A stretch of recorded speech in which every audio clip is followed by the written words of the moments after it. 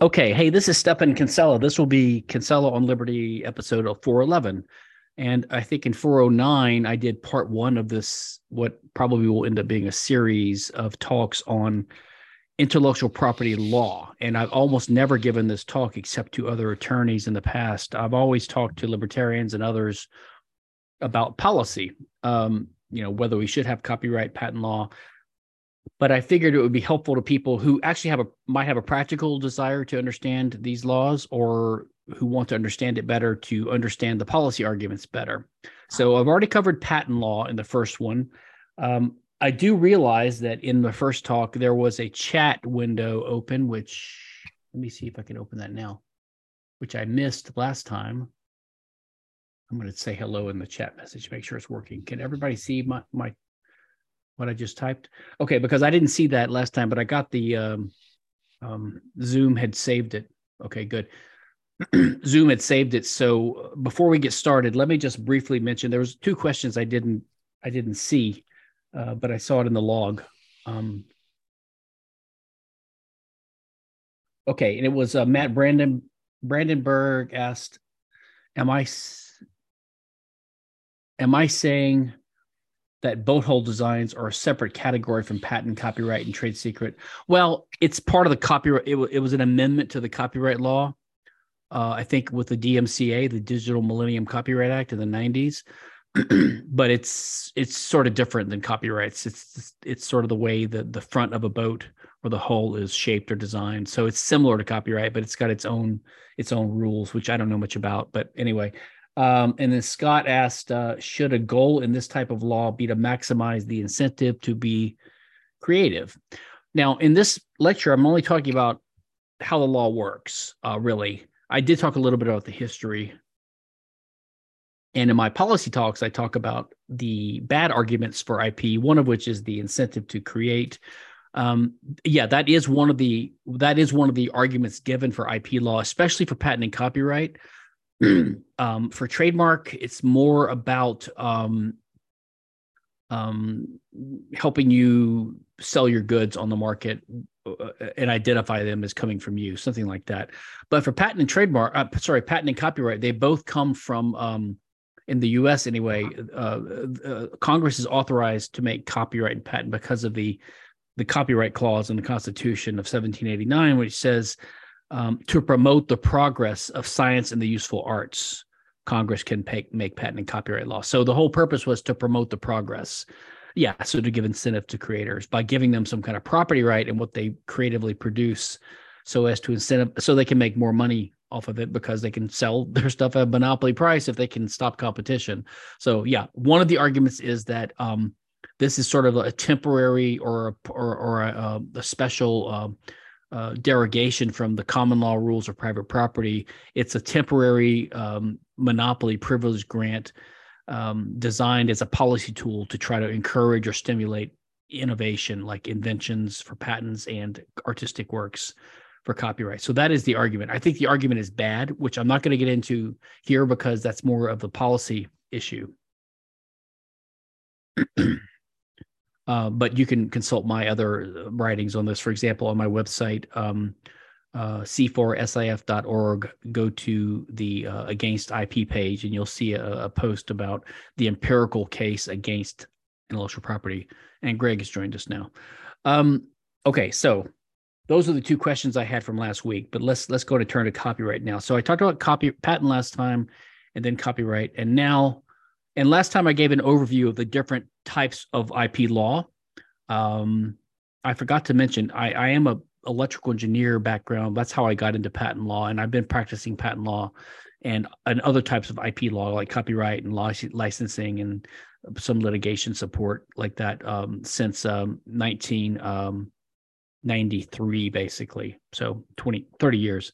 And again, I talked last time about types of IP. There's copyright and patent, and we'll talk about copyright today. Those are the two big ones. Those are the two the most damaging ones in my view. There's also trademark and trade secret. And I may do another lecture where I talk about all the other types, trademark, trade secret, and then there's others like boat hull designs and semiconductor mask works and database rights and moral rights and geographic designations, which is sort of a type of trademark, and special protections and things like that. And again, I'm on page 3 of my slides, and there's other resources there. Now, let's talk about the history of modern copyright law. So modern copyright law has been basically in the world, I'd say in 2 phases. Since the Statute of Anne of 1710 in England, and then in the U.S., and then in Western countries since around the beginning of the U.S., around 1790, after the first Copyright Act in 1790 in the U.S., and then other acts like that in Europe followed soon after that. And that was in the U.S. based upon the 1789 Constitution, which authorized Congress to enact such a law. But if we go back a little bit further in history, before modern copyright, so you basically, before the printing press, you had the only way that copies of things could be made was by hand. So you had scribes who would like copy things by hand. And because this was laborious and it was usually done by, religious monks or scholars, what they could copy could be controlled by the church or the state, or the church and the state working together. But when the printing press in the 1400s and 1500s started becoming more popular, it became an obvious threat to the state and the church of their ability to control what people could see. Like, Protestant rulers might not want the Catholic Bible printed, or vice versa. Or they might not want heresy printed, or things that people shouldn't be reading. So what they did was, remember, printing was still difficult. You couldn't print at home. You still had to go to a printing company. So the government in England gave the Stationers' Company, which was then a kind of an emerging printing firm, a royal charter in 1557. And that lasted for, I don't know, a little over 100 years or so. And during that time, of course, the state could control what the Stationers' Company would approve to be printed. So they still had a control or monopoly over ideas. So it served as a form of censorship. Now, when its charter expired in the late 1600s, there was a debate about renewing the charter and keeping this going. But by that time, there was agitation against renewing it, and instead replacing it with a different system, which would give the copyright in works to authors. And so that's what they did with the Statute of Anne in 1710. So it gave the copyright to authors, and they sold it by saying, oh, this is going to help the authors. But of course, all it meant was the authors had to go to the publishing companies still to get their works printed, and that was still controlled by the church and the state, especially the state. And they had to assign their copyrights. And so, it looked like it gave a right to authors. Now, what does that look like? That looks like today, many book publishers have to assign their copyright to a publisher to get it published. Just like for patents, most inventions come from employees, engineers at corporations who, by the virtue of working for them as an employee or signing an agreement, have to assign their inventions, their patentable inventions to their corporations. So, you still end up having the corporations control copyrighted works and patentable inventions. That is starting to break down now in the at least for copyright, because of self-publishing and the internet and digital technology and, print on demand and things like that, and online publishing, printing digital copies, writing a blog, Substack, things like that, as we'll maybe get to in a bit. But in any case, that's the history. So you can see that the history of copyright, it emerged from the desire of the powerful institutions, the rulers, the state, basically, to control thought and to censor speech, or to censor the press, basically. Now, and you can think about this, we still have, in addition to this publishing system, where up until recent times, most authors were subject to the whims of the publisher. So, for example, I publish several novels, and I might make a royalty from the publisher for each copy sold, but they own the copyright usually. And so if the book goes out of print and the publisher doesn't want to renew it, then the book just disappears, and I can't do anything about it, because even I, as the author, or my heirs, don't own the copyright. So they would be infringing copyright to republish it, right?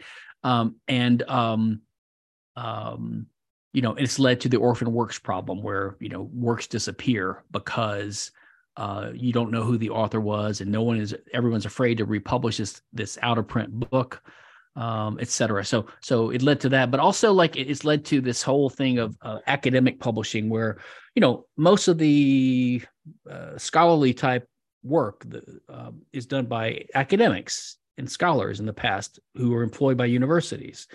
And they tend to publish their works in scholarly journals or in books with academic presses.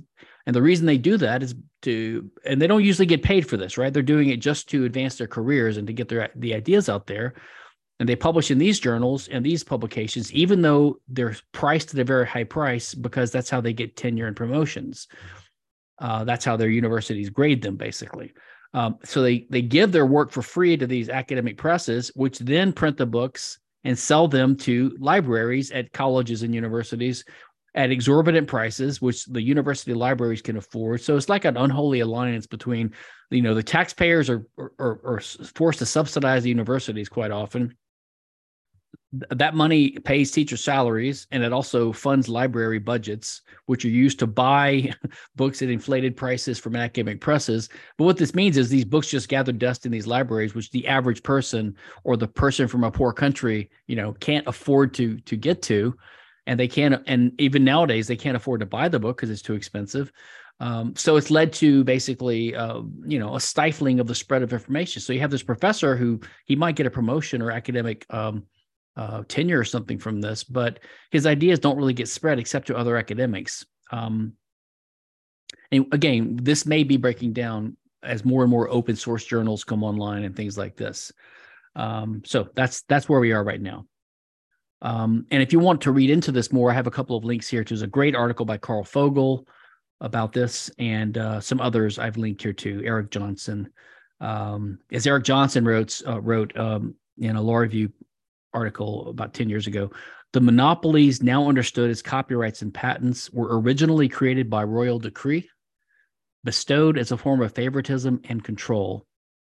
As the power of the monarchy dwindled, these chartered monopolies were reformed, and essentially by default, they wound up in the hands of authors and inventors. But again, as I said, they wound up in the hands of authors and inventors nominally, but in practice, they ended up being reassigned back to the publishers or to the employers.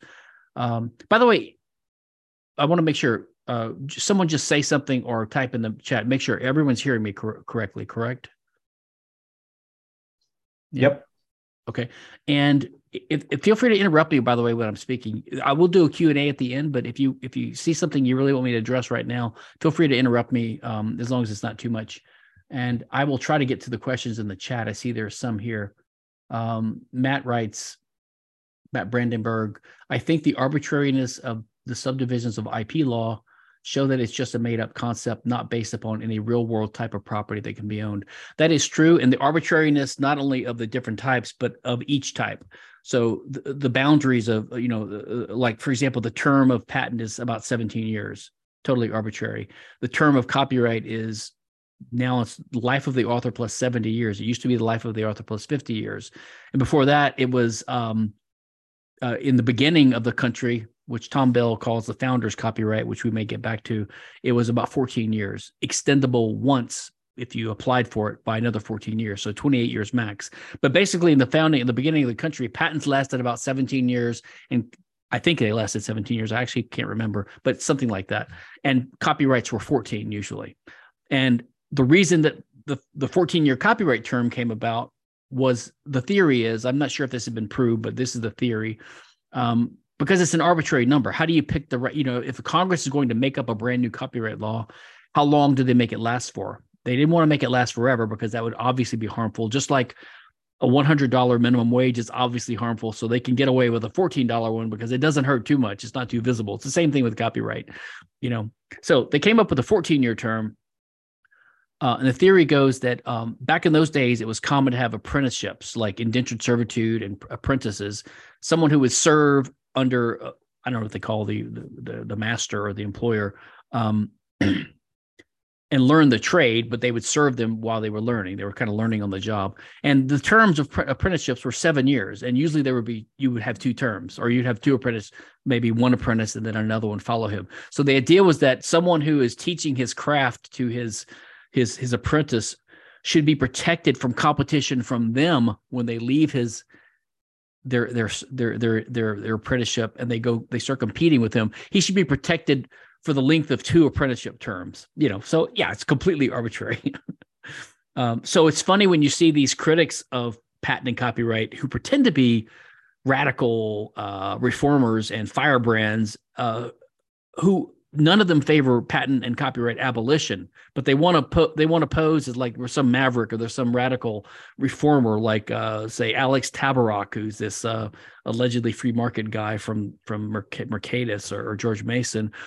And he draws this thing. I think I've got a link to. I've got a blog post on this on c4sif.org called something like "Patent Policy on the Back of a Napkin," and he draws this sort of Gaussian curve showing the benefits of patents given their term. And if you start at 0, like you don't have patents at all, there's no benefit. But then the benefit goes up and up and up to a peak, and then it goes down if you have too long of a term. And he just draws that Gaussian curve and says, "Oh, we're on the other side of the optimum. So patent terms are too long, or copyright terms. I can't remember which one. And so we need to shorten it." But how does he know what the optimum is? It's just totally arbitrary, and there's no reason given whatsoever. It's like he wants to say we should lower the term, but he has no basis for that. Because if you think there's a peak, maybe we're on the left side of the peak. Maybe we should increase patent terms and copyright terms. Now, if you believe the optimum term is 0, like me, then it's easy to see that the lower the term, the better we are, because it's like taxes. If you believe in no taxes at all, then if we have 40%, then 30% is even better. And then 20% is better than that, all the way down to 0. But if you believe in this sort of a peak somewhere or an optimum, like most many statists do, like, Arthur Laffer had the Laffer curve saying tax revenues are too high. We're killing the cow. We're killing the goose that lays the golden egg. We need to lower taxes and we'll get even more revenue out of the people. That was under Reagan, this Laffer curve idea. So this is what some of these reformers say, is we have a Laffer curve type thing for intellectual property, but we're on the far side of it, but they don't know. So it's all arbitrary. All right. So done with that little question. Let me return to where I was. Now I'm on slide 7. Okay. I'm going to talk about U.S. law mostly, and most other countries' laws are similar due to treaties, which require all the countries who are members, which are most countries in the world, to have similar minimum standards. And the U.S. was either the first or one of the first, and it's been emulated by a lot of countries anyway. So the U.S. is a good model. So as I mentioned earlier, in the patent law lecture, the Constitution, which was ratified in 1789. The reason I keep mentioning that is because the first Patent Act was made the very next year in 1790, but also because in 1791, under the next Congress, because every 2 years there's another Congress in the U.S., under the next Congress, the Bill of Rights was ratified, the first 10 amendments to the Constitution. And the First Amendment says Congress can't enact a law that abridges freedom of the press, right? Which is clearly in conflict with the Copyright Act of 1790, which was enacted a year before, based upon the 1789 Copyright Clause. And the Supreme Court has recognized that, as common sense shows, there's an obvious tension between, or conflict between, a law that prevents you from publishing a book, like copyright law says you cannot print this book because it would be a copy of someone else's book or a derivative work. So copyright law literally prevents people from publishing books, which you would think is an abridgment of freedom of the press, which the First Amendment prohibits. So there's a conflict between these laws. Now, under principles of statutory interpretation and constitutional interpretation, these are called canons, C-A-N-O-N-S, of interpretation. When you have 2 laws in conflict, the later one is the one that prevails, because that's how laws get overturned, is you pass another law later that overturns the earlier law. If the later law didn't have priority, then you could never overturn a law. In America, the Constitution had an amendment prohibiting alcohol in 1923 or something, and then 1933, another amendment was enacted overturning the earlier one. So when you have a later amendment to a Constitution that is in conflict with an earlier one, then the later one is the one that has to win. So you could make an argument that the entire copyright law is unconstitutional because it's outlawed by the First Amendment. But unfortunately, the Supreme Court doesn't do that. They say, well, we have to balance them because they were enacted so close in time. We can't assume that Congress meant to overturn copyright law, blah, blah, blah. But in my view, an originalist understanding of the Constitution and a liberty-loving and a liberty-leaning and liberty presumptive Supreme Court ought to say, listen, unfortunately, copyright can't survive in the face of the First Amendment. So we have to choose. We're going to choose the First Amendment.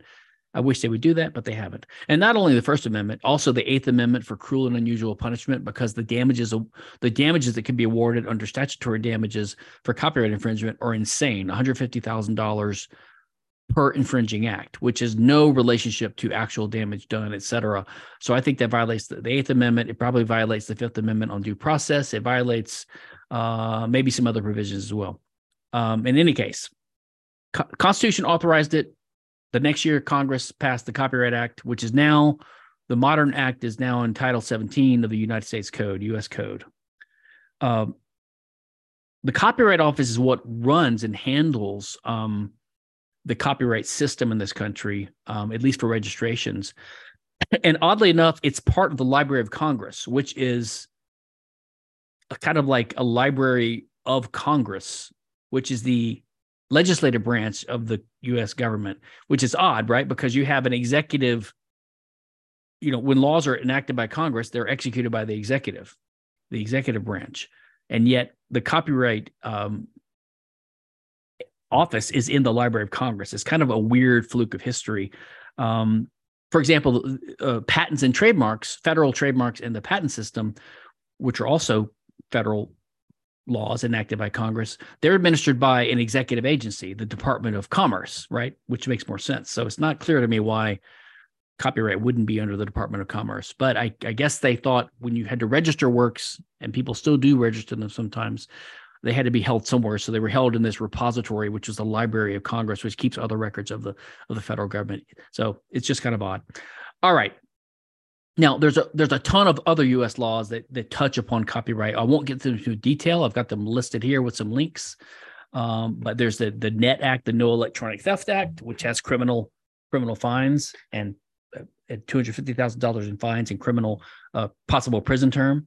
The Sonny Bono Copyright Extension Act, sometimes called the Mickey Mouse Extension Act or Protection Act, because the theory is that Disney Corporation has a lot of its capital or its value in its copyrights in Mickey Mouse and its other creations. And every time Mickey Mouse's copyright is about to expire, they lobby Congress to tack on another 20 years to the system. So it used to be life of the author plus 50 years. And then in 1998, right when Mickey Mouse was about to enter the public domain, 20 years were tacked onto it.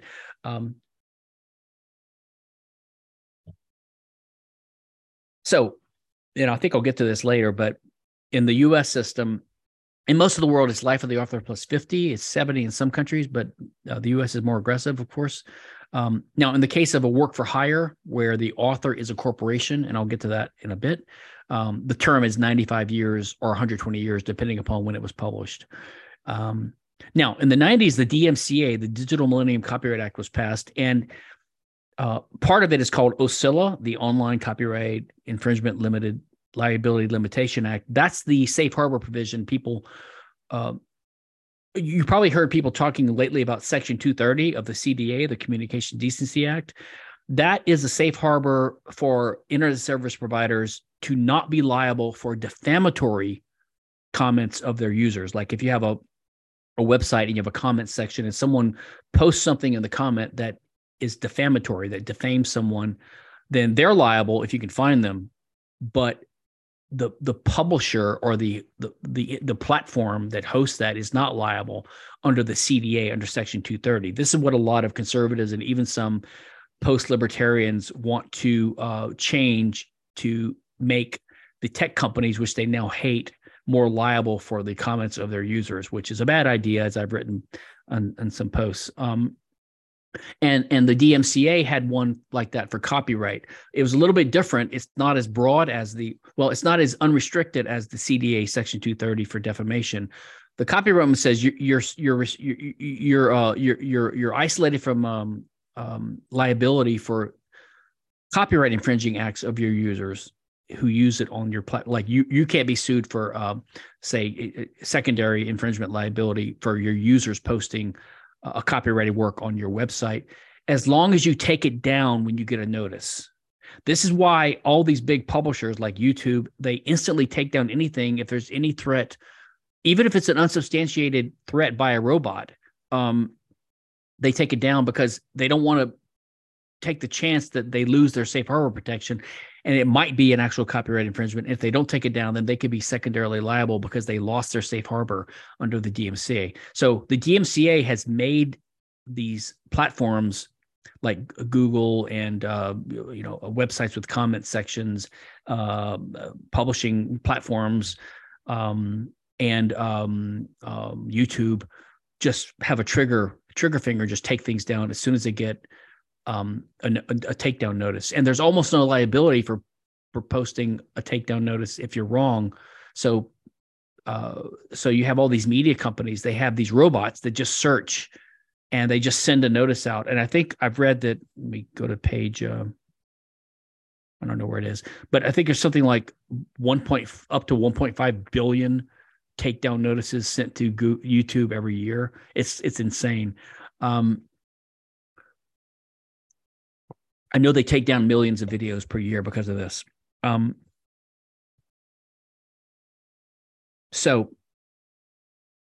The DMC, I think I mentioned earlier, that's where it added the vessel hull, the boat hull designs protection. Now, I talked about this last time too. I've got some blog posts just outlining all these mountain of IP legislation, both domestic and international treaties. So the major international bodies that sort of administer these things or promote these things are the WTO, the World Trade Organization, which tries to liberalize trade.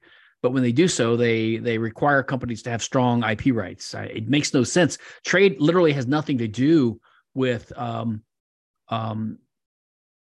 internal property rights. So, for example, if China doesn't have strong property rights because you have to get a license, you have to get permission from different layers of government to open a factory there or to start a business there, that is not a free market, and that's not good. But it's got nothing to do with free trade. Like, however that country makes goods, they can ship it to the U.S. if there's free trade between these countries. So free trade agreements like bilateral investment treaties, let's just talk about the free trade. Free trade agreements really have nothing to do with the internal property rights in different countries, but they use the leverage. Like they say, if you're going to open up free trade with the U.S., if you want access to our markets, you need to have American-style IP rights. Then there's the WIPO, the World Intellectual Property Organization, which is a UN agency, which also deals with intellectual property. Now, the major treaties, some of which are administered by these bodies, for copyright, the major treaty is the Berne Convention, which was first enacted in 1886 by European countries. And the U.S., oddly enough, resisted joining until 1989. Part of the reason was because, we didn't want to have the moral rights provisions which the Berne Treaty tried to impose on countries that joined. We didn't mind the minimum copyright provisions and giving reciprocity, respecting the rights of foreign authors. Although at first we didn't want to do that because, in the fledgling days of the country, we protected American authors, but foreign books could be pirated left and right. And so there was some opposition to losing that freedom to do that. We finally gave into that. And I think we gave in to the Berne Convention in 89 because we were able to not have to be subject to, sorry, that's my poodles, to not have to be subject to the moral rights provisions. Moral rights is sort of this weird European thing where, in addition to being able to stop people from copying your work, which, by the way, you can sell that right. You can assign it or get rid of it. Like, so if I sell you a book, then I've given you a license for that copy, and you can do whatever you want with the book. You can resell it under the first sale doctrine and stuff like that. Or if I'm an author and I assign my copyright to a publisher, I've lost my copyright. Like, you can sell it. It's alienable. But moral rights in Europe are things that are considered inalienable, and that they're related to copyright, but they're not copyright itself. They're related to your act of creating a copyrightable work, and those rights are things like attribution, like the right to always be given attribution or credit, be accredited as the one who made it. And those are inalienable. You can't even sign that away. And the other one would be the right to, like, prevent your work from being defaced or destroyed. I mean, there's these crazy cases where, like some artist paints a mural on a refrigerator, or he has an apartment where he painted a mural and he sells the apartment to someone, or he sells a refrigerator to someone. And then he learns 15, 20 years later that, the owner of the apartment wants to demolish that wall or to paint over it, or they want to paint over the refrigerator. He can get a court order to stop them from doing that because he has this inalienable moral right to not have his work defaced. There's a lawsuit going on in some museum somewhere where the museum, they can't destroy the mural, but they don't want to show it anymore. So they're putting up these big banners in front of it. And the question is that defacing it or something? So it's crazy. And so the US, that was one impediment to the US joining. Now, so the Berne Convention imposes minimum standards, like you have to recognize the types of works, like, artistic works, paintings, writings, motion pictures, audio recordings. And it also abolished also minimum terms, like I think it's life of the author plus 50 is the minimum term in there, something like that. The US has gone beyond that to 70.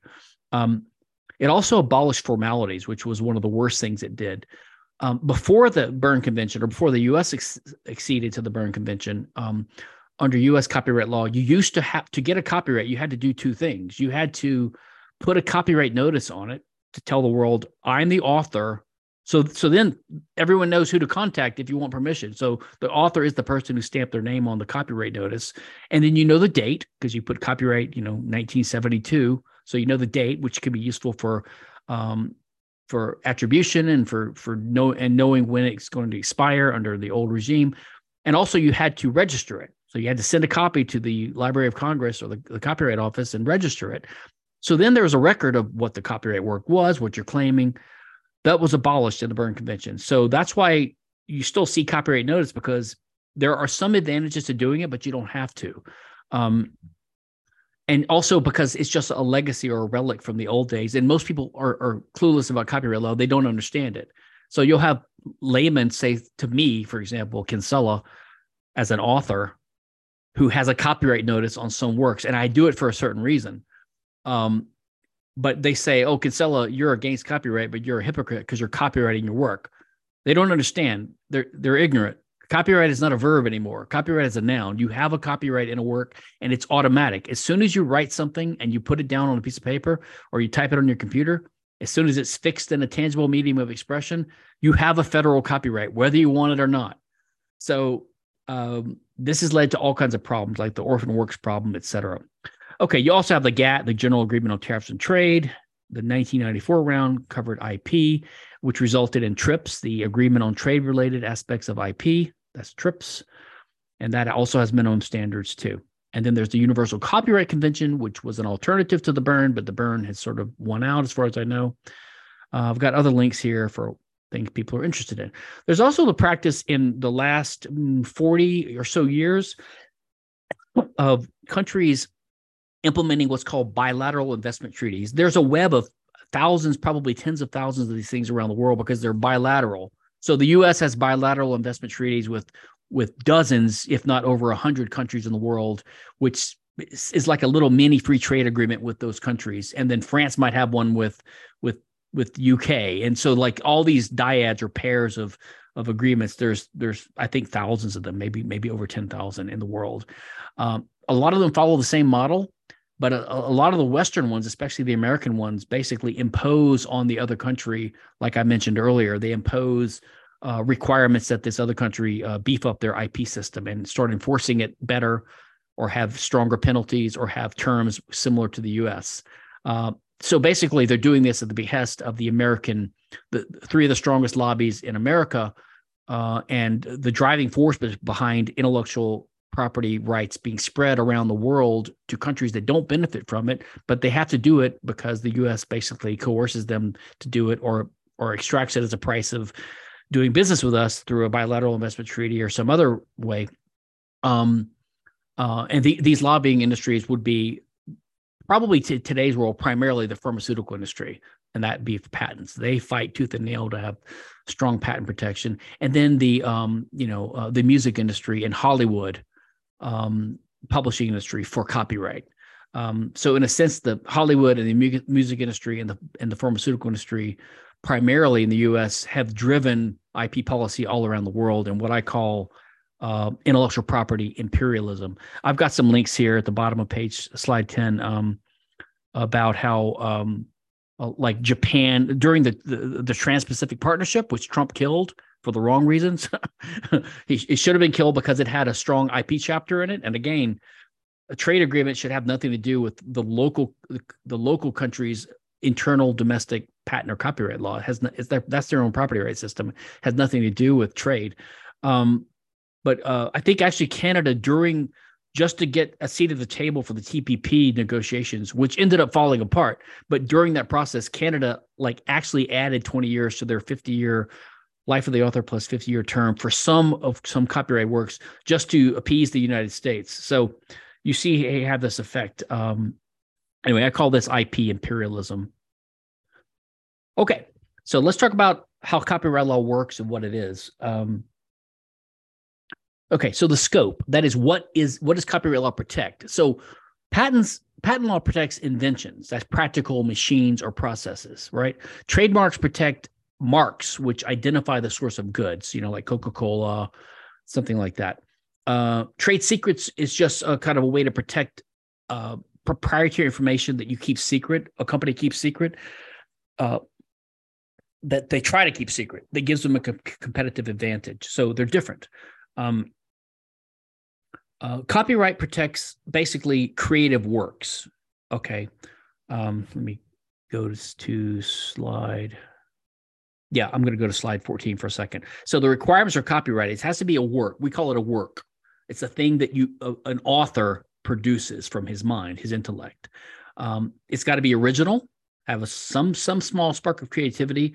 And it doesn't have to be big, because that's why photographs, there was a debate about whether photographs should be copyrighted, because they're just like a factual representation of what the world is like. The light rays bounce off objects, go through a lens, and mechanically hit a photographic, plate or a CMOS sensor or something, and it just records what's out there. So what's the creativity in that? So photographers, of course, say, oh, no, it's very creative. The lighting, the aperture, the timing, blah, blah, blah. And so, even a very small degree of creativity, and same thing with software code. I mean, software code, there was a debate about whether source code for a software program, which is functional, right? Because it just tells a machine how to work, whether that would be copyrightable too. Because is there any creativity in just telling a machine how to do something? But then, of course, the argument is, well, there's a little bit of creativity. So there's just a smidgen, and that's enough. So you have to have some originality. And by the way, you have to be the author. This is why people are also confused about copyright. They'll say, well, I have to copyright my stuff, which is confused because you don't copyright anything. It's automatic. But they'll say, well, you have to copyright your stuff because if you don't, someone else might copyright it. But that's not true. You can't get a copyright on someone else's work, even if you copy it, because you're not the author. So you have to be the author, and it has to be an original work of authorship. You have to fix it. So you can't just like have a chorus, or you can't talk and just say you have a copyright what you said, because it's not recorded. It's not fixed. You got to write it down, or you got to record it somehow. And it's also you get a protection on the expression of your ideas, but not on the underlying ideas themselves. And we'll come back to that with something called the merger of ideas and expression doctrine. Okay, I'm going back to slide 11. So the types of things that can be covered by copyright have now been recognized either under the statute or under judicial decisions to be writings, like a book, whether fiction or nonfiction, photographs, paintings, you're a painter, you make a painting, software code, musical compositions, sound recordings, which are different than the composition, right? They're two different things, two different copyrights, which is why sometimes getting permission for a song is difficult, because you have to get two sets of permission. I'm not an expert on this, but that's good enough. Motion pictures, like movies, film, and architectural works, and probably some other things too, like boat hull designs, which are sort of like not exactly the same, but somewhat.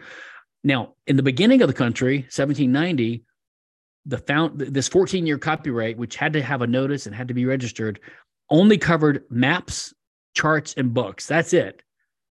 It didn't cover movies, which didn't exist yet. It didn't cover photographs, which didn't exist yet. It didn't cover painting. I don't think it covered paintings or sculptures or plays, music, sound recordings. There weren't sound recordings yet. Didn't cover architectural works. Didn't cover boat hull designs. Didn't cover software. There wasn't software yet. That's why Tom Bell, who's a libertarian law professor, he's also not an abolitionist, but he supports reform as well. But he advocates that we return to the founders' copyright, which would be, granted, admittedly, it's someone here. It would be admittedly a big improvement. Let me check the chat real quick, see if there's anything I need to address. Oh, the inventor has an advantage because they start producing for everyone else. Yeah, the first mover advantage is a big advantage. That's true. Collages barely create anything new. That's true, but it's probably enough because you have to have some artistic choice in where you put the little pictures. So yeah, you can get a protection on that. I'm not going to get into the first mover advantage because that's more about the policy. That's more about rebutting the bad arguments for IP, that without IP, you wouldn't have people produce things, which is clearly false because let's say copyright. In today's world, although there is copyright law, because of piracy, because it's so easy to pirate now with the internet and with I don't know all the terms, Tor browsers and encryption and all this stuff.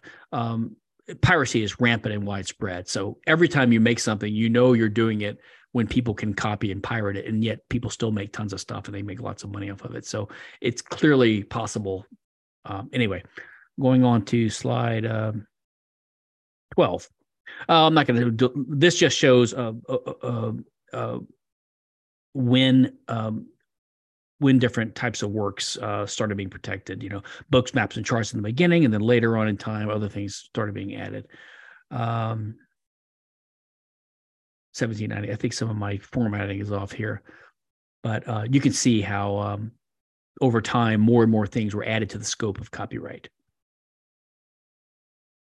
Now, you cannot get copyright in things covered by other types of IP, like inventions. Patents are for that, or for slogans. Trademarks are for that, or private information that's not, because it's not published. It doesn't have to be published, but it's got to be fixed in a. Yeah, this might actually be wrong. I'm gonna have to adjust that. Private information can be copyrighted if you write it down. But if you're keeping it something as a trade secret, it's just a proprietary information that's trade secret. It's not necessarily copyrightable. You can't get a copyright in mere ideas, only in their expression. So, if someone writes a book explaining some theory they have, then someone else is free to write their own book, elaborating or even restating that theory in their own words, but they can't copy the way it was expressed by the first author. You can't get a copyright in facts, mere factual information, which is why the photographs were it wasn't clear whether photographs were copyrightable in the beginning. Short phrases can't be copyrighted just because they're just too short, and they would limit how people can use language. Same thing with titles, like titles of movies or books. You can't get a copyright on that, which is why you'll quite often see the same title used for multiple copies of some work, like a same novel with the same word. Like there's like 4 or 5 movies out there with the title Nefarious. There's a brand new one called Nefarious. Sometimes the producer will add a subtitle to distinguish it, but everyone's free to use the same title. Just like people could name their kid John. There's a million Johns in the world. So what? Now, go back to that first one, ideas. You can't get a copyright in ideas. And so if there's a certain type of idea that can only be expressed in one way or in a very limited number of ways, then you can't get a copyright on the expression either, because they're said to be called a so-called merger of ideas and expression. In other words, if you were to give someone a copyright in the way that they express this idea, you're effectively giving them a copyright in the idea because there's no other way to explain it or to describe it. So one example would be like a recipe for food, maybe, or the rules of a game. Like, how many ways are there to explain the rules of a certain simple game? You have to use language to explain it, and anyone explaining the rules of a well-known game, they're probably going to use very similar language. So if you had a copyright on the language, on the way it's expressed, no one can explain the rules of this game except for you, and that's not prohibited. That's not what copyright's for. Also, there's no copyright in public domain works that are very old, or works that are in the U.S. published by the federal government. Like there's a statute saying the federal government disclaims or cannot own or have copyright anything that the federal government produces. That's why there's no copyright in, say, statutes enacted by the federal government, which makes sense, right? The government passes things that affect us all. We should have a right as citizens to copy them so that we can spread the word about what policies of the government affect us, right? Although I believe some states in the U.S. do not have that rule, so they can copyright things, which I think is bizarre. I've already went through the requirements for copyright earlier. Okay, 15. Now, what are the copyright rights, though? So what copyright covers? It covers the right to copy. That is, you can stop someone from making a copy of your copyrighted work or something substantially similar. So the exact duplication would be called literal copyright infringement. But you also can't just make minor changes and get out of it. That would be called substantially similar copying. And it also covers derivative works. That is like, so if I have a copyright in a novel like Jaws, well, I don't know if that's a good example. I don't know if Jaws was a novel first. Let's say it was a novel. And then someone were to make a movie based upon Jaws, that would be a derivative work. It's not a copy of it, but it's a derivative work. It's based upon the original. And that is also an exclusive right of the author. And also there's performance and distribution rights and things like that. So the bundle of rights themselves would be the right to reproduce or copying, the right to prepare derivative works, to distribute copies, to perform them publicly, to display them publicly, and there's a special one that's fairly recent in the last decade or two, the right to perform publicly sound recordings by digital audio transmission. Okay. All this stuff just makes jobs for copyright lawyers because it's hard to understand this stuff. So if you're in the business, you have to go to one of us to help you out. Now, there's also, so basically violating a copyright right is called infringement. And this is the bottom of this page 16, slide 16. It's most people call it informally. They'll say ripping off someone or stealing their work when you commit copyright infringement, but that's technically incorrect. Under the law, it's simply called infringement. It means you have done something that the law deems to be an infringing act, and there are certain consequences of that, like you have to pay a fine or maybe go to prison. But it's actually not theft. And the Supreme Court has explicitly said this. They say it's not theft because you're not depriving someone. You're not taking something, although people use that term too. They'll say, he took my work. It's like, well, if I took it, why do you still have a copy? So words like take and piracy and theft and stealing and ripping off are actually literally dishonest and inaccurate, and they're legally inaccurate too. So it's called infringement. Same thing with patents. It's called patent infringement and copyright infringement. Now, there's an exception or a defense to infringement. Even if you do infringe a copyrighted work, which is in the scope of copyright, it's still within the copyright's term. You have one defense, and that's the fair use defense. It's an affirmative defense, which means you have to make the defense if you're sued. And the way the court would decide whether or not you have a defense is they're given 4 factors, which is a non-exclusive list. What happened was the courts came up by common law. The courts came up with this list of factors in jurisprudence, just in case law, in the beginning of the country. And there was a patent law passed, I can't remember which year, probably in the 1900s, which codified the 4 factors that had been judicially developed. But they said these are not exclusive. Like there might be another factor you might want to consider, but they're telling judges, you got to consider at least these 4 factors and weigh them together in a balancing test to decide. And the 4 factors are, and they're all vague and arbitrary. This is why no one knows for sure whether or not a given use of a work is fair use, except in clear cases. And what this means is because it's an affirmative defense, the burden of proof is on the defendant or the victim of a copyright lawsuit to defend themselves, and they can't be sure they're going to win because these rules are vague. And so they are, for example, number 1 is the purpose and character of the use, including whether it's commercial or for nonprofit educational uses. Okay, so if it's for nonprofit use, that weighs in the balance of the favor of the infringer. The nature of the work, whether it's like something that's highly profitable, like a brand new Hollywood movie or something else. The amount of it that you copy, the portion, like, so if you only copy a page or 2 out of a novel, did you really that might weigh in your favor. If you copy 7 chapters out of it, that might weigh in the author's favor. And then the effect on the potential market.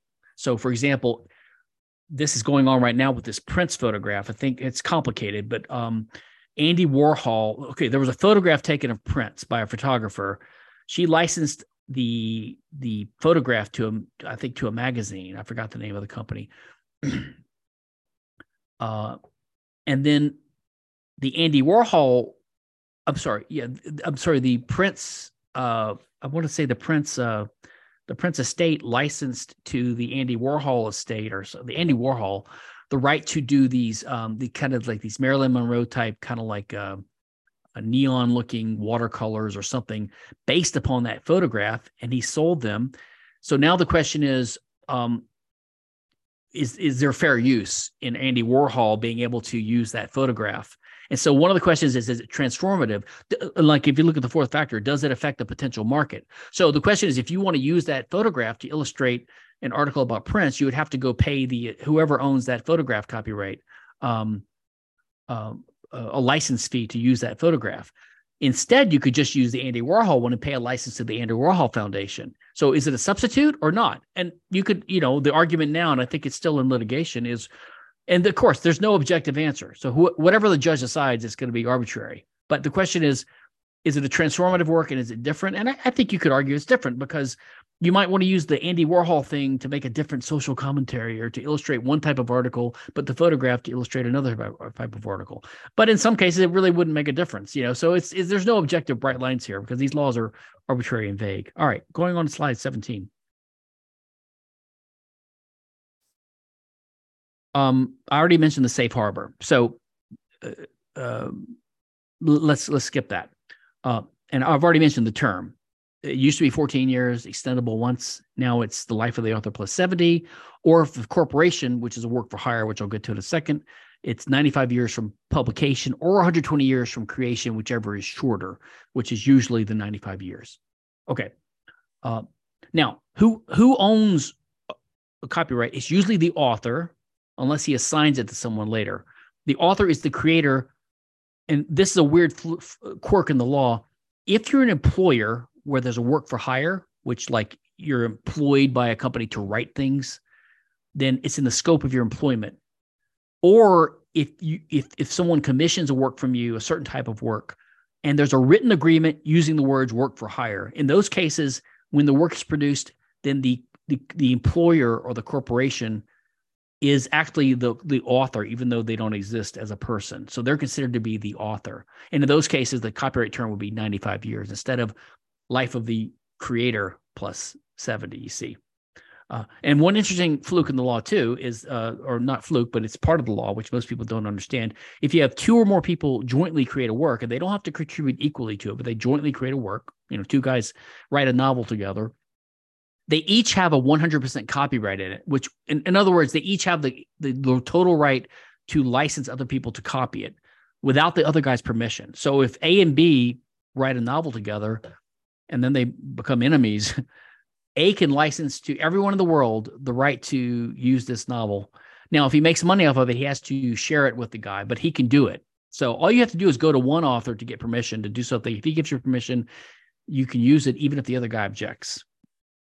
Now, U.S. copyright law, like patent law, is domestic only. It only applies to activity within the territory of the United States that's under the jurisdiction of U.S. law. So when people say China is stealing our IP, usually they're talking about inventions or trade secrets, but sometimes they talk about piracy of copyrighted works too. They're actually literally just wrong. Not only is stealing not what copyright law stops, which I mentioned earlier, it doesn't prohibit theft. So China can't steal our IP. No one can steal IP because it can be infringed, but China can't infringe our IP because no one in China can infringe our IP, or the Chinese government can't, because anything they do in China can only violate Chinese law. Now, there happens to be a Chinese copyright law, so they would be violating some copyright in China, maybe, because China's part of the Berne Convention and other things too. But they cannot steal U.S. IP. It's like literally impossible. So all these charges are hysterical, and they're kind of racist, and they're kind of insulting to Chinese honor and stuff. I think I mentioned last time, what people are talking about is trade secret espionage or theft caused by leaks from within a factory in China when an American company has a factory over there. But that's got nothing to do with stealing IP, really. It's more of a trade secret thing. And we have that problem in the US as well. So this is not some kind of China thing. Already mentioned copyright's automatic ever since the Berne Convention. Also, it's almost impossible to get rid of copyright. So the patent system is what you could call an opt-in system. If you don't file a patent on your invention, you don't get a patent. And not only that, if you start making and using it or disclosing it publicly, after a year, it becomes public domain. No one else can get a patent on it either, not even you. So it becomes public domain. So you lose the right to do it. It's use it or lose it in a sense, right? Copyrights are automatic, and there's no way, they're almost inalienable because there's no way to get rid of them. You can assign it, but if you don't assign it in a written agreement, assigning it, then you still have a copyright. So, you have these laymen, again, criticize me of being hypocritical for having copyright, although it's automatic and I can't help it. They'll say, well, you put a copyright notice on your work, as if I didn't put the copyright notice, I wouldn't have a copyright. Well, that's just false. I would have a copyright. Or they say, well, you could just put a little notice on there disclaiming copyright, as if they're copyright licensing experts and they know that saying these magic words, I disclaim it, works. No, it doesn't work. Or it's not clear that it works, right? Because the copyright law doesn't say someone is infringing unless the author said to the wind, I disclaim it, like some magical incantation. Now, the Creative Commons group and others have tried to get around this with this Creative Commons license. I assume that over time that's going to get judicial recognition, if only by the doctrine of equity called estoppel. But again, as a lawyer, I'm not so clear why Creative Commons works, because, again, if someone sees my book and I have a Creative Commons license saying anyone has the right to use this, then if I sued them, they could maybe sue. They could have a defense of estoppel, saying, "Well, I relied upon his representation to my detriment, and so he's stopped from asserting that defense." But that's not really clearly what would happen. You can't count on that. So the license idea is that, I say, I hereby publish this work under a Creative Commons -BY license, which means I'm giving a license to anyone with the condition that they give me credit. They put my name on it. So as long as they keep my name on it, then they have a permission from me. But do they really? Because the way a license works in the old days was it's a contract between two parties, two identifiable parties that negotiated, came to a meeting of the minds, and the licensee pays consideration. Like, contracts have to have consideration to be binding. So I want to print your book. I ask you for a license. You grant me a license in exchange for a fee, which is consideration. We sign the license agreement. We know when it was dated. We can prove that who we are. If I just put a statement on a book, who am I granting a license to? Some unknown person? Did we have a meeting of the minds? Did he give me any consideration? No. How did he prove that he had a license? What if I publish a book on a website? Well, let's say I publish a painting, a capture of a digital version of a painting on my website, and I put a notice saying Creative Commons -BY. Now you take my painting and you use it as the cover of your book, and then the next day I take that Creative Commons notice off my website, and then I sue you for copyright infringement. What's your defense? Because it looks like a copyright infringement. Your defense could be, well, I have a license. And where's your proof? That you remember seeing it on my website? So you're supposed to print this stuff out? How do we know that wasn't doctored, right? So this whole thing is it's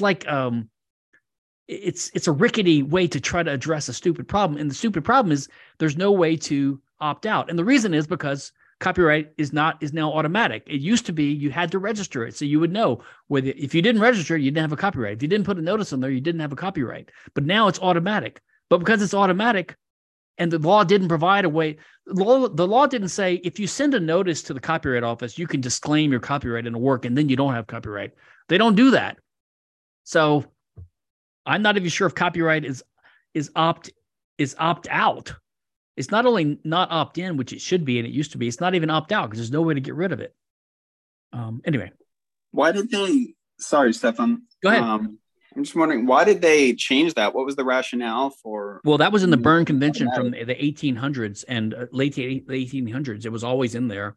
And so when the U.S. decided to finally join the world community in the 1980s and join the Berne Convention for the benefits of being able to influence policy in other countries and things like that, and to get recognition of U.S. copyrights in other countries, because that's kind of, you have to join the Berne Convention to do it.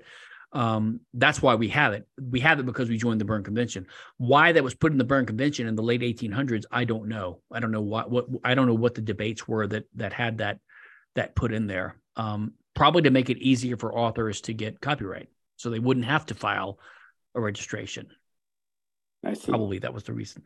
Mm-hmm. Okay. Now, what are the penalties for infringing copyright? Not for theft, but well, before the law had statutory damages, you had to prove actual damage. Like, okay, this guy copied my novel, and then I lost $10,000 worth of sales. Probably, you can have an expert witness that can estimate what your sales probably would have been, blah blah blah. But you have to prove actual damages. Well, the copyright said alternatively, you could have statutory damages. And statutory damages can be decreed by the court, and they can be up to $150,000 per infringing work, like per infringing act. And so, like, one law professor calculated like 12 years ago, so it's probably even higher now, that just taking the average activities all the people here do every day and every month, every year, forwarding emails, copying pictures here and there, cutting and pasting, theoretically, we're all liable for up to $4.5 billion each per year in copyright infringement damages, which is insane, right? That may be at the high end, because I think he took the $150,000 number, which is the most a judge can use. It could be smaller, but theoretically, billions of dollars each, which is obviously absurd. And if you extend this to the AI thing that's happening now, AI is probably infringing copyright because it uses all these sources, and then it does all these internal computations, mixing these things, and then it generates an output, which is probably a derivative work in some sense. And it's billions of times faster than us. So maybe these AI makers are liable for a trillion or a billion times the 4.5 billion. So we're talking quadrillions or whatever the next level is, which is obviously absurd, like greater than the value of the whole solar system or something. Also, unlike patent law, I believe, I don't think there's a patent law criminal provision that I'm aware of. Criminal liability can be attached for willful infringement of copyright. And this is why, for example, Aaron Swartz, the guy that helped to create RSS and other things, who was a young guy, and he was just trying to make academic journal articles available online. So he was facing up to 35 years in federal prison and $1 million in fines, and he committed suicide. I mean, his life was ruined by copyright and threat of prison. There was a guy who was put in prison for a year for uploading this Wolverine movie like 15 years ago, something like that. Just uploading one movie to the internet, in jail for a year. There was a British student named Richard O'Dwyer who was facing being extradition to the United States to face federal prison time for living in England and having a website that didn't have any pirated content on it, but it had, I shouldn't use the word pirated, any infringing content. It had links, hyperlinks to other websites that had it, like Russians or whatever. It's crazy, right? He finally got out of it, but his life was almost ruined or derailed for quite a while. So the implications of this is that, as I mentioned earlier, in the history, copyright was rooted in state and church censorship and control over freedom of the press and ideas. And it's still used to censor today. We have millions of YouTube takedowns a year and other takedowns too. I'm just using YouTube as a conspicuous example.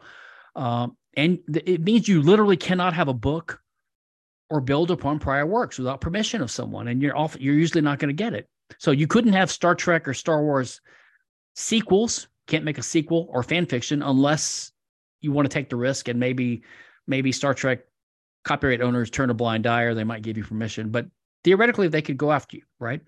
And they quite often do. And just here's a couple of older examples, which I've had for years. I quit collecting examples because there's another one every day. But so the famous novel Catcher in the Rye, shortly after his death, or right before his death, J.D. Salinger, the author, and then later his estate, persuaded U.S. courts to ban the publication of a sequel called 60 Years Later Coming. Someone wrote a sequel to Catcher in the Rye called 60 Years Later Coming Through the Rye. And they just went to court and said, this is derivative work. We don't want it published. So the court banned it. This is literally book burning or book banning by the government. And you've probably seen videos of like, steamrollers rolling over CDs and things like this. They're book destroying books that are pirated books. And then there was an amusing thing back in 2005 when one of the Harry Potter books was coming out. The copies were sent a few days early before the release date to this bookstore up in Canada. And the store accidentally sold, accidentally, I'm sure. Anyway, they sold 14 copies a few days early. And the publishers panicked about this because they wanted to have their release date. So they went to court and they used copyright law to get a Canadian judge to issue an order to the customers who bought the book, not to talk about it, not to copy it, not to sell it, which again, under the first sale doctrine in Canada and here, I believe, you have the right to, if you buy a book that's copyrighted, you already implicitly paid for the copyright license to have it in that book. So you can resell it to someone. That's why libraries can lend books out, the first sale doctrine. But the judge says you can't sell it, even though you own it, and you can't even read it until it's officially released on July 16th at midnight. And I used to collect other examples at the link at the bottom, my horror files, if anyone's interested. Now, I don't remember if I went into this in the last lecture, but in my view, the two main types of IP, which is patent and copyright, not so much the others, but patent and copyright legally should be viewed as what's called in the law is called negative easements. This is the common law, or negative servitudes in the civil law, which is the law of European countries. In Latin America and Louisiana, my home state. So a negative easement is just a contractual restriction or alienation of part of the rights in your property, and there's nothing wrong with it. It's the basis of restrictive covenants and homeowners association HOA agreements, which I know a lot of libertarians dislike. They want their freedom, but whatever. Contractually and legally, there's nothing wrong with an HOA agreement. What it is you have someone who owns a piece of land, and you grant to your neighbors you grant to the owner of neighboring estates, whoever owns your neighboring estate, the right to stop you from using your property in certain ways. So people do this so they keep their neighborhood residential or something like that, or they prevent houses from being too tall or something. So you still own your house and you have the right, you're the only one who can use it, but your neighbors have a veto right over how you use it. Like if I want to tear it down and build a factory, I couldn't do it without my neighbor's permission because I've granted them by contract a negative easement or a negative servitude. Nothing wrong with that as long as you grant it by contract or it's consensual. Just like there's nothing wrong with the guy kissing a girl if she consents. But if she doesn't consent, it's assault and battery, right? Or like consensual sex is fine, but non-consensual sex, we call that rape, If you punch someone in a boxing ring, it's consented to by the other guy. It's not a battery. But if he doesn't consent to it and you punch someone in the street, it's battery, right? So consent makes the difference. So a negative easement is fine as long as the owner of what we call the burdened estate, that's the state that is subject to the negative easement held by others, as long as you consent to it by contract. But the patents and the copyrights is just the government in effect issuing a negative easement to the owner of that IP right. So the copyright holder in effect now has a negative easement over the printing presses and the factories, and the patent owners have a negative easement over the factories of everyone else in the country, where they have a veto right over how they use their property. So that's essentially the problem with patent and copyright law, is that they are non-consensual negative easements. Nothing wrong with consensual negative easements, but the problem is when it's non-consensual. So it's basically a taking of property rights. Rothbard would classify this as a triangular intervention as opposed to intervention as opposed to a binary intervention, but that goes a little bit far afield, but I've talked about that before elsewhere. And that's the end of it. So now I will open it up for any Q&A. You can ask anything about policy or video if you have actually any practical questions for yourself or elaborating on the legal stuff I just talked about. Feel free to ask. Yeah, hey, Stefan. There was a case I recall from 2020 where the U.S. Supreme Court um, said that states are not subject to the federal copyright law because of sovereign immunity. Do you have any insight on that? I remember reading that. I can't remember the details of it. I can't remember the details. Sorry. Okay. Do you think that's a good thing? I don't remember. I don't remember if it meant that states themselves couldn't be subject to federal copyright law claims.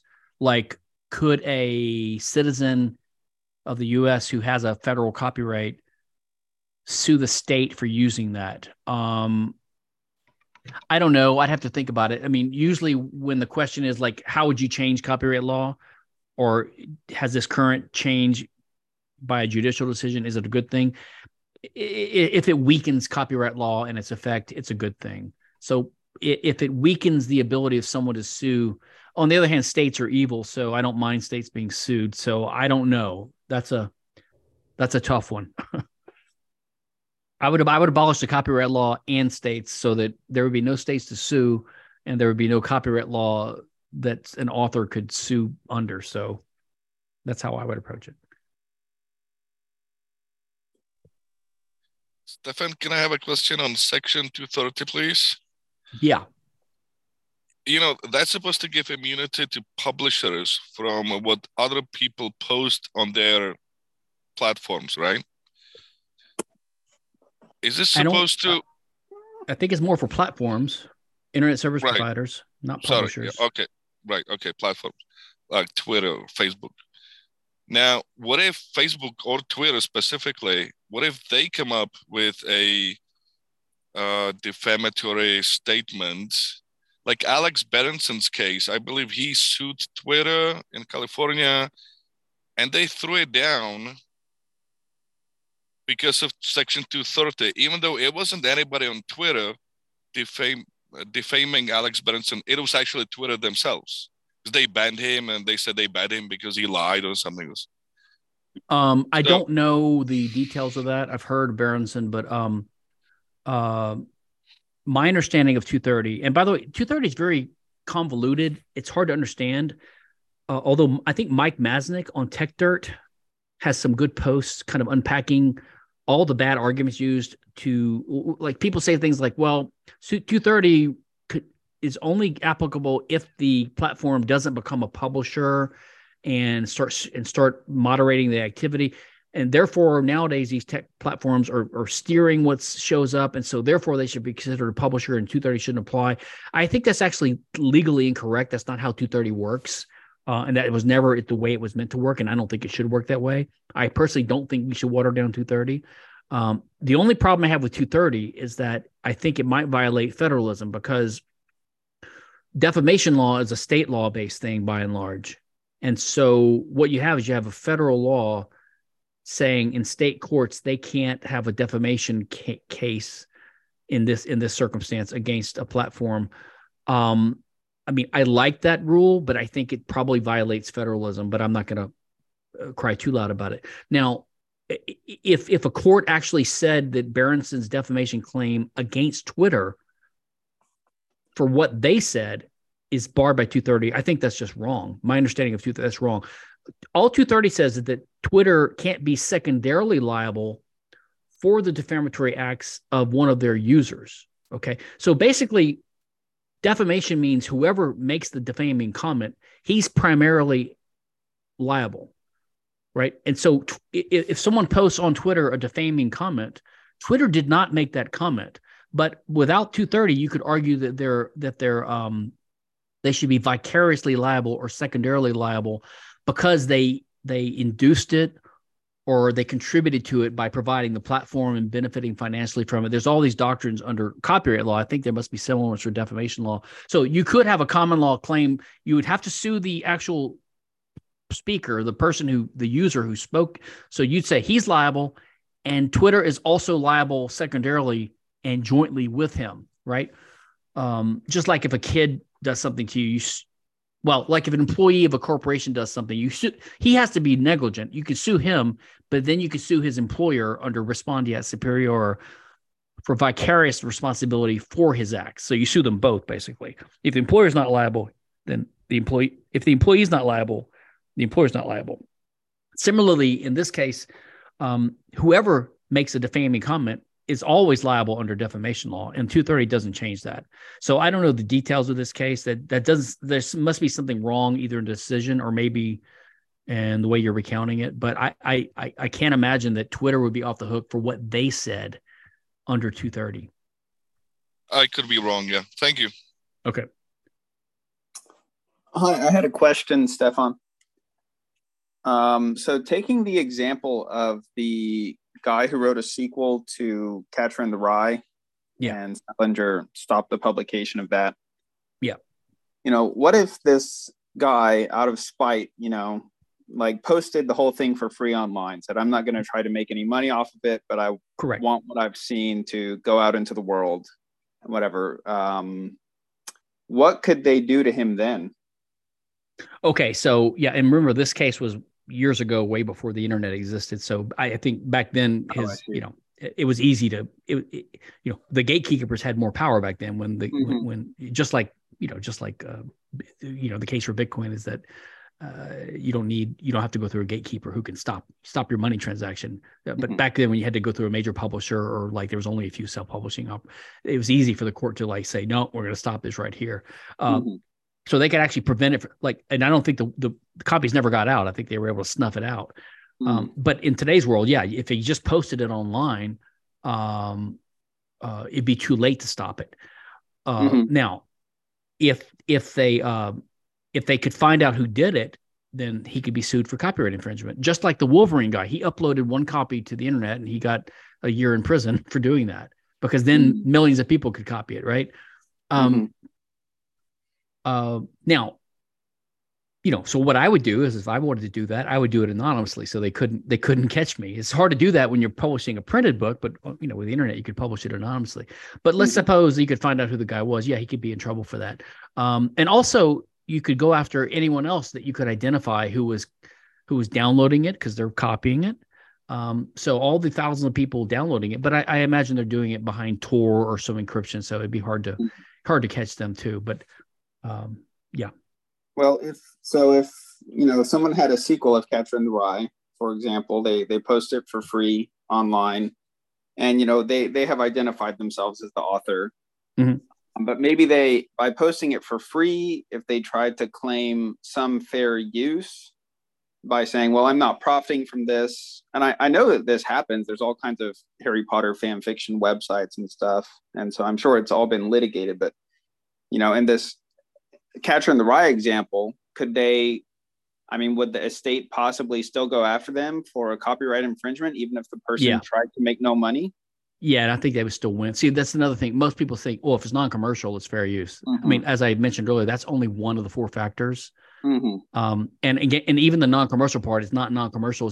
I think it says non-commercial educational. So it'd have to be sort of educational and non-commercial just to satisfy that one factor. But probably the other three would be probably weigh in the author's favor, and or at least two of them. And then my guess is that the court or the judge would side with the author. So I don't think being non-commercial is going to help you very much.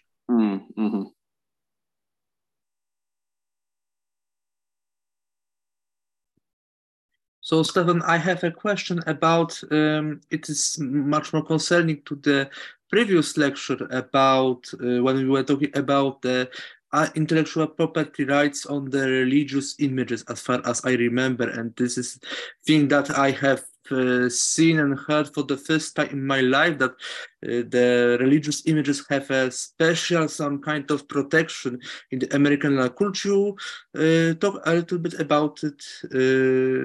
Oh yeah, I didn't mean in the law, although it could be the law in some countries, like in Sharia law. It probably is part of the law in Sharia law.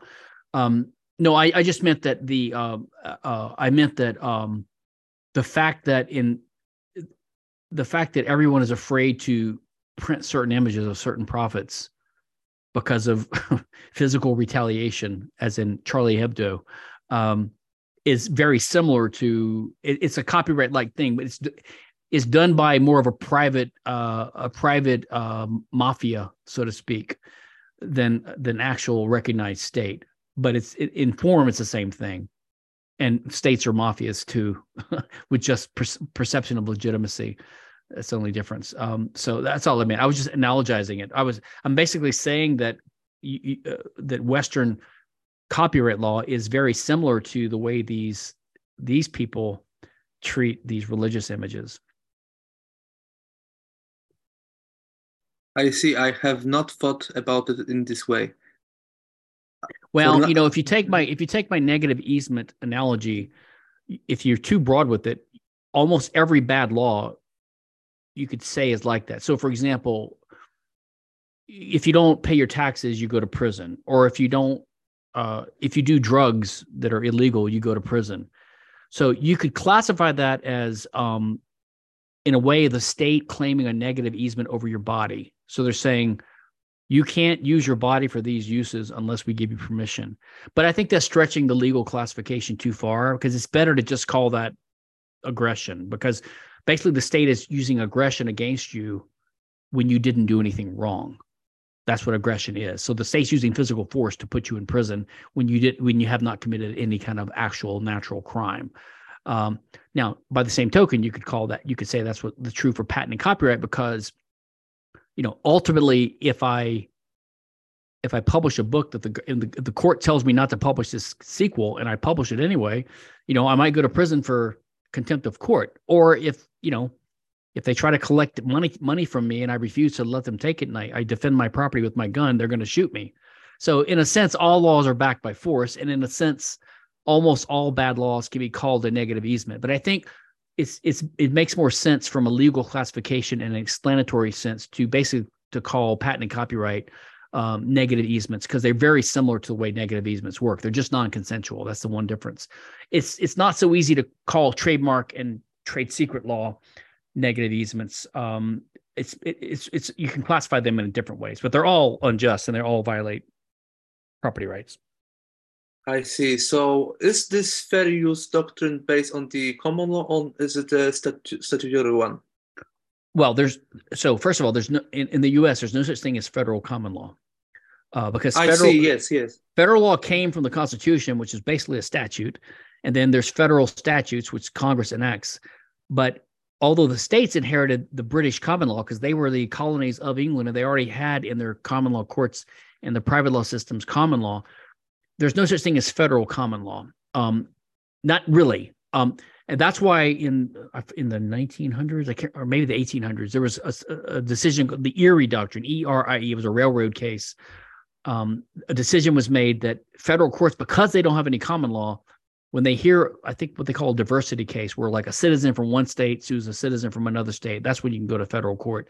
The district court, the federal district court, what law does he apply? So the answer was he has to apply the state law in that state as federal law. Anyway, but what happens is when the federal government interprets federal statutes, they have to interpret it. And over time, that precedent, that body of case law develops over time. It's not really common law because they're not really making it up from a dispute between people based upon reasons or the ancient common law, but they're interpreting federal statutes. But over time, a body of law develops that interprets that. And that's what happened with copyright law. So copyright law was a statute in 1790, and then there were amendments made or replacements made over the ensuing decades. So every time there's a copyright dispute before a federal court, they're interpreting a federal statute. And some judge or some court eventually started inventing the fair use factor. So they invented it. You can call it common law, but it's really just a judicial invention as a way of interpreting a statute. And then in the 1900s, the Congress revised the Copyright Act or replaced it with a new one. I can't remember. And when they did that, they decided to codify the factors that the judges had previously developed. So that's where those four factors come from. The four factors come from judicial decisions, but now they're in the law. So they're actually in the copyright statute now. I see. I see. Because, for example, in Poland, we have a similar doctrine of fair use, but all of those parts of those important, legally important parts are simply codified. And, for example, if based on the Article 23 of the Polish copyright law, if I have a book or I have even an ebook, so to say, I can borrow it or send it to my family, to my colleagues, which I know personally, to use it for the educational means, and You mean also you I mean the can actual copy book, or you mean the actual book or a copy? both. I can make Okay. copies for myself as much as Huh. I want, for example. Yes, and in the U.S., if you make a copy, like a backup copy for yourself, like of a movie on a CD or of a book, and if a library makes a copy for backup purposes, that is sometimes considered fair use too, but only because of the way the four factors play out. I think my understanding is that in most European countries, the doctrine that's similar to the U.S. doctrine of fair use, I believe they call it fair dealing, but it's very similar to the U.S., I believe. Yes, I believe so.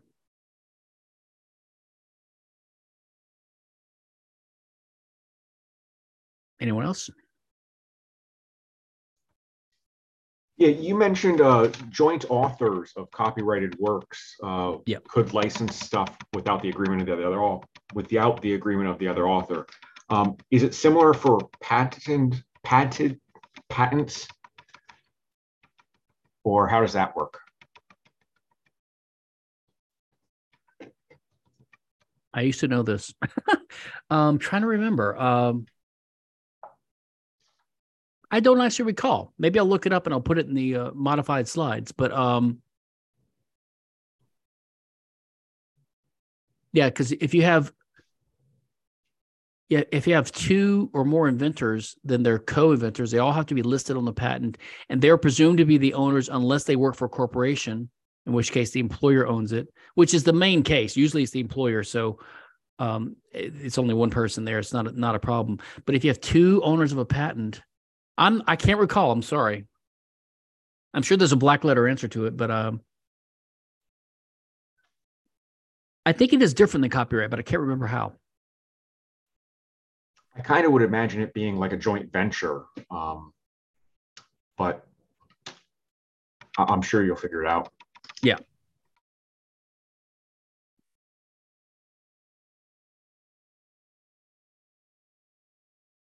Well, if I have time for more, but if there's no more, I will go ahead and end this now. And I think what I will do, if anyone thinks this is a good idea, maybe I'll do part 3, maybe next week. And I'll try to cover the other types of IP.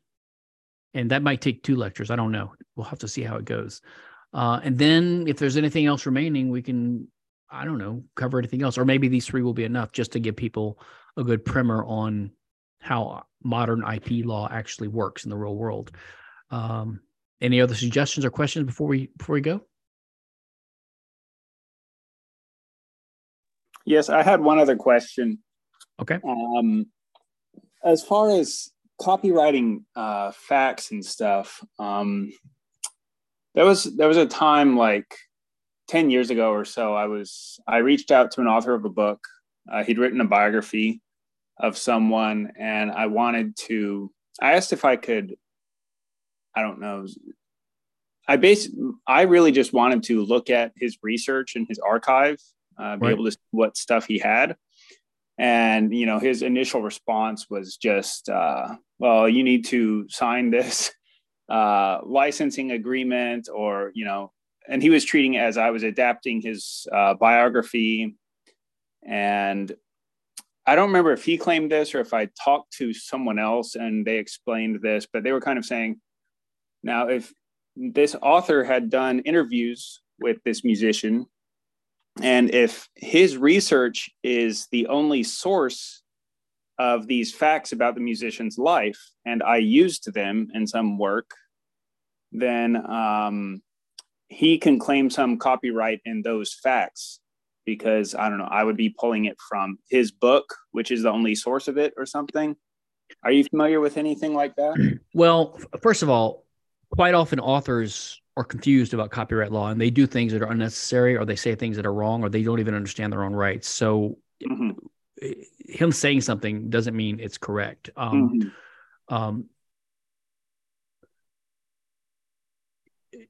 That sounds inaccurate to me. I don't think that. So no, you don't have a copyright in facts, and copyright law does not prevent you from looking at something, even if there's a copyright in the work you're looking at. Okay, and using the data in there. There's nothing in copyright law that prevents that.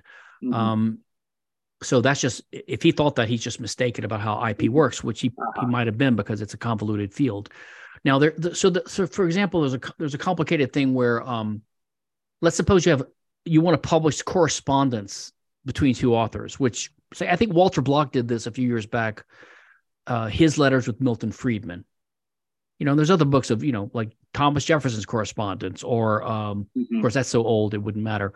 There was one I read, Jasper Crane and Rose Wilder Lane, their correspondence. So if someone writes me a letter, let's say Murray Rothbard writes me a letter, I can use that piece of paper however I want. I can display it in a museum. I can show it. I can sell tickets to people to come to my house and take a look at it. But the author is the one who owns the copyright. So Rothbard still owns the copyright to it. So I can't publish it in a book without his permission, unless there's fair use, which there probably is not. So if I wanted to publish my correspondence with Rothbard, let's say we wrote 50 letters to each other back and forth, I can publish the ones I wrote to him if I kept a copy. He might have all my copies and I might have all his copies. So I might be unable, like in the old days, I might be unable to publish my own book, my own stuff, because I don't have a copy anymore. Why people started doing carbon copies, right? So they have their own copy. So I only have a copyright in my stuff. I might have to summarize his and say, I wrote him this, and then he said something effectively like this. So that's why you usually, like I think when Walter Block wanted to publish his correspondence with Milton Friedman, I think he had to get permission of either Friedman, if he was still alive, or his estate, to publish that correspondence in that journal article. So go ahead. Does that mean you could publish like a facsimile of those written letters, but not just the text? No, that would be a copy too. Okay. I could publish a summary of it, because again, the information in it is not copyrighted. The ideas are not copyrighted. So for example, I actually might be publishing a book. I'm not going to say later, and it's a collection of essays by other people. And one of them is by someone I think will not grant me a copyright in his piece. Here's a better example. If I wanted to publish a book of essays, and one of them was by a Randian, and the Randians are notoriously, they hate libertarians, and they're copyright fanatics. They would probably not give me permission to reprint that article. So what I would do is, in my book, chapter 12 might say, I would have the same title as the author's thing. I'd say article X by person Y. And then I would say something like, they refuse to give me permission, but in the next few pages, I'm going to summarize what their argument was, or I'm going to restate their argument. So I would tell you what their argument says. They can't stop that. They can't stop that. That's why people do Cliff Notes of books, and that's permissible. I think that's why. A Cliff Note is just you rewording and saying in summary form what a book says. You're not using their language, so you're not copying it. By the way, not only sequels and movie versions of novels, but translations are also considered derivative works. So if I wrote a book and someone wants to translate it into another language, they have to get the author's permission for that too. But so if you, in the example of the letter that you said, if you had a letter from Rothbard and you publicly exhibited it and charged money for people to look at it or whatever, you would be allowed to do that as the owner of the letter. But yeah, because I'm not copying it, and I'm not making a new work based upon it. I'm just using my copy and I could sell the letter to someone too under the first sale doctrine. And by the way, I could destroy the letter. A photograph of the letter you could not do. No, I maybe could make a photograph for my backup copy, but then you get dodgy about what your purpose is. But by the way, if this was in Europe, I might not be able to destroy the letter because of moral rights. Mm-hmm. And then what about life rights? Just as an example, if you wanted to write a book about a person, a true person, or make a movie or something, I've heard that in a lot of cases you need that person's permission to be able to do that. That could be the producers or their lawyers being risk averse and extra careful. Mm-hmm. But there is something which I don't know a good deal about, but there's something called rights of publicity, which are sort of like an ancillary type of IP type right. Mm-hmm. So under rights of publicity, if you're trying to profit off of someone's likeness and that kind of stuff, you have to get their permission. I don't know a good deal about that type of law. I do think my impression is that if you wanted to, like, let's say, I mean, look, there was a movie just made about Elizabeth Holmes, a documentary on, mm-hmm. I don't know, Showtime or HBO, one of those. It was called The Dropout, which is actually excellent. And then, of course, there's been recent miniseries made about Adam, what's his name, from WeWork, and also the guy from Uber. Mm-hmm. And there was one made about Inventing Anna, about that woman who defrauded people of money, although she might have given permission. But I don't think that the WeWork guy or the Uber guy or Elizabeth Holmes granted permission to the people to make those documentaries. So I think you're entitled to do that if it's a matter of public interest. I don't think that's the same thing as violating their publicity rights. I think if you violate the publicity rights, that's when you need to get their permission. But I don't know exactly what that entails because I've never practiced that type of law. Mm-hmm. But for example, in The Dropout, I believe in that one, the documentary is based upon a book that someone wrote, and that someone just did research, like a journalist did research on what happened, and he presented it in a book. And the documentary was a derivative work or based upon that book. So they got the permission of the author of the book. But I don't think the author of the book had to get permission of the subject of the book, Elizabeth Holmes. I believe that's the case. I'm not a deep expert on that type of law. My main expertise has been in patent and copyright and some trademark. But I think that's the way it works. Mm-hmm. Okay, thank you. All right, everybody. Well, I guess I'll stop here, but I appreciate your attention and your time. And any of you feel free to email me or contact me if you have any suggestions about the next one. But otherwise, I'll probably plan to do one next Thursday. That'd be today's the 27th of May, 2023 for people listening in the far future. And today's Thursday. So whatever next May is, May 4th or 5th, whatever that is. Same time, 2:00 Central Time. I never know whether to say Central Standard Time or Daylight Time because I don't know which one we're on. And I'll try to cover as many of the other types of IP as I can and go from there. So thanks, everybody. Thank you. Thank you.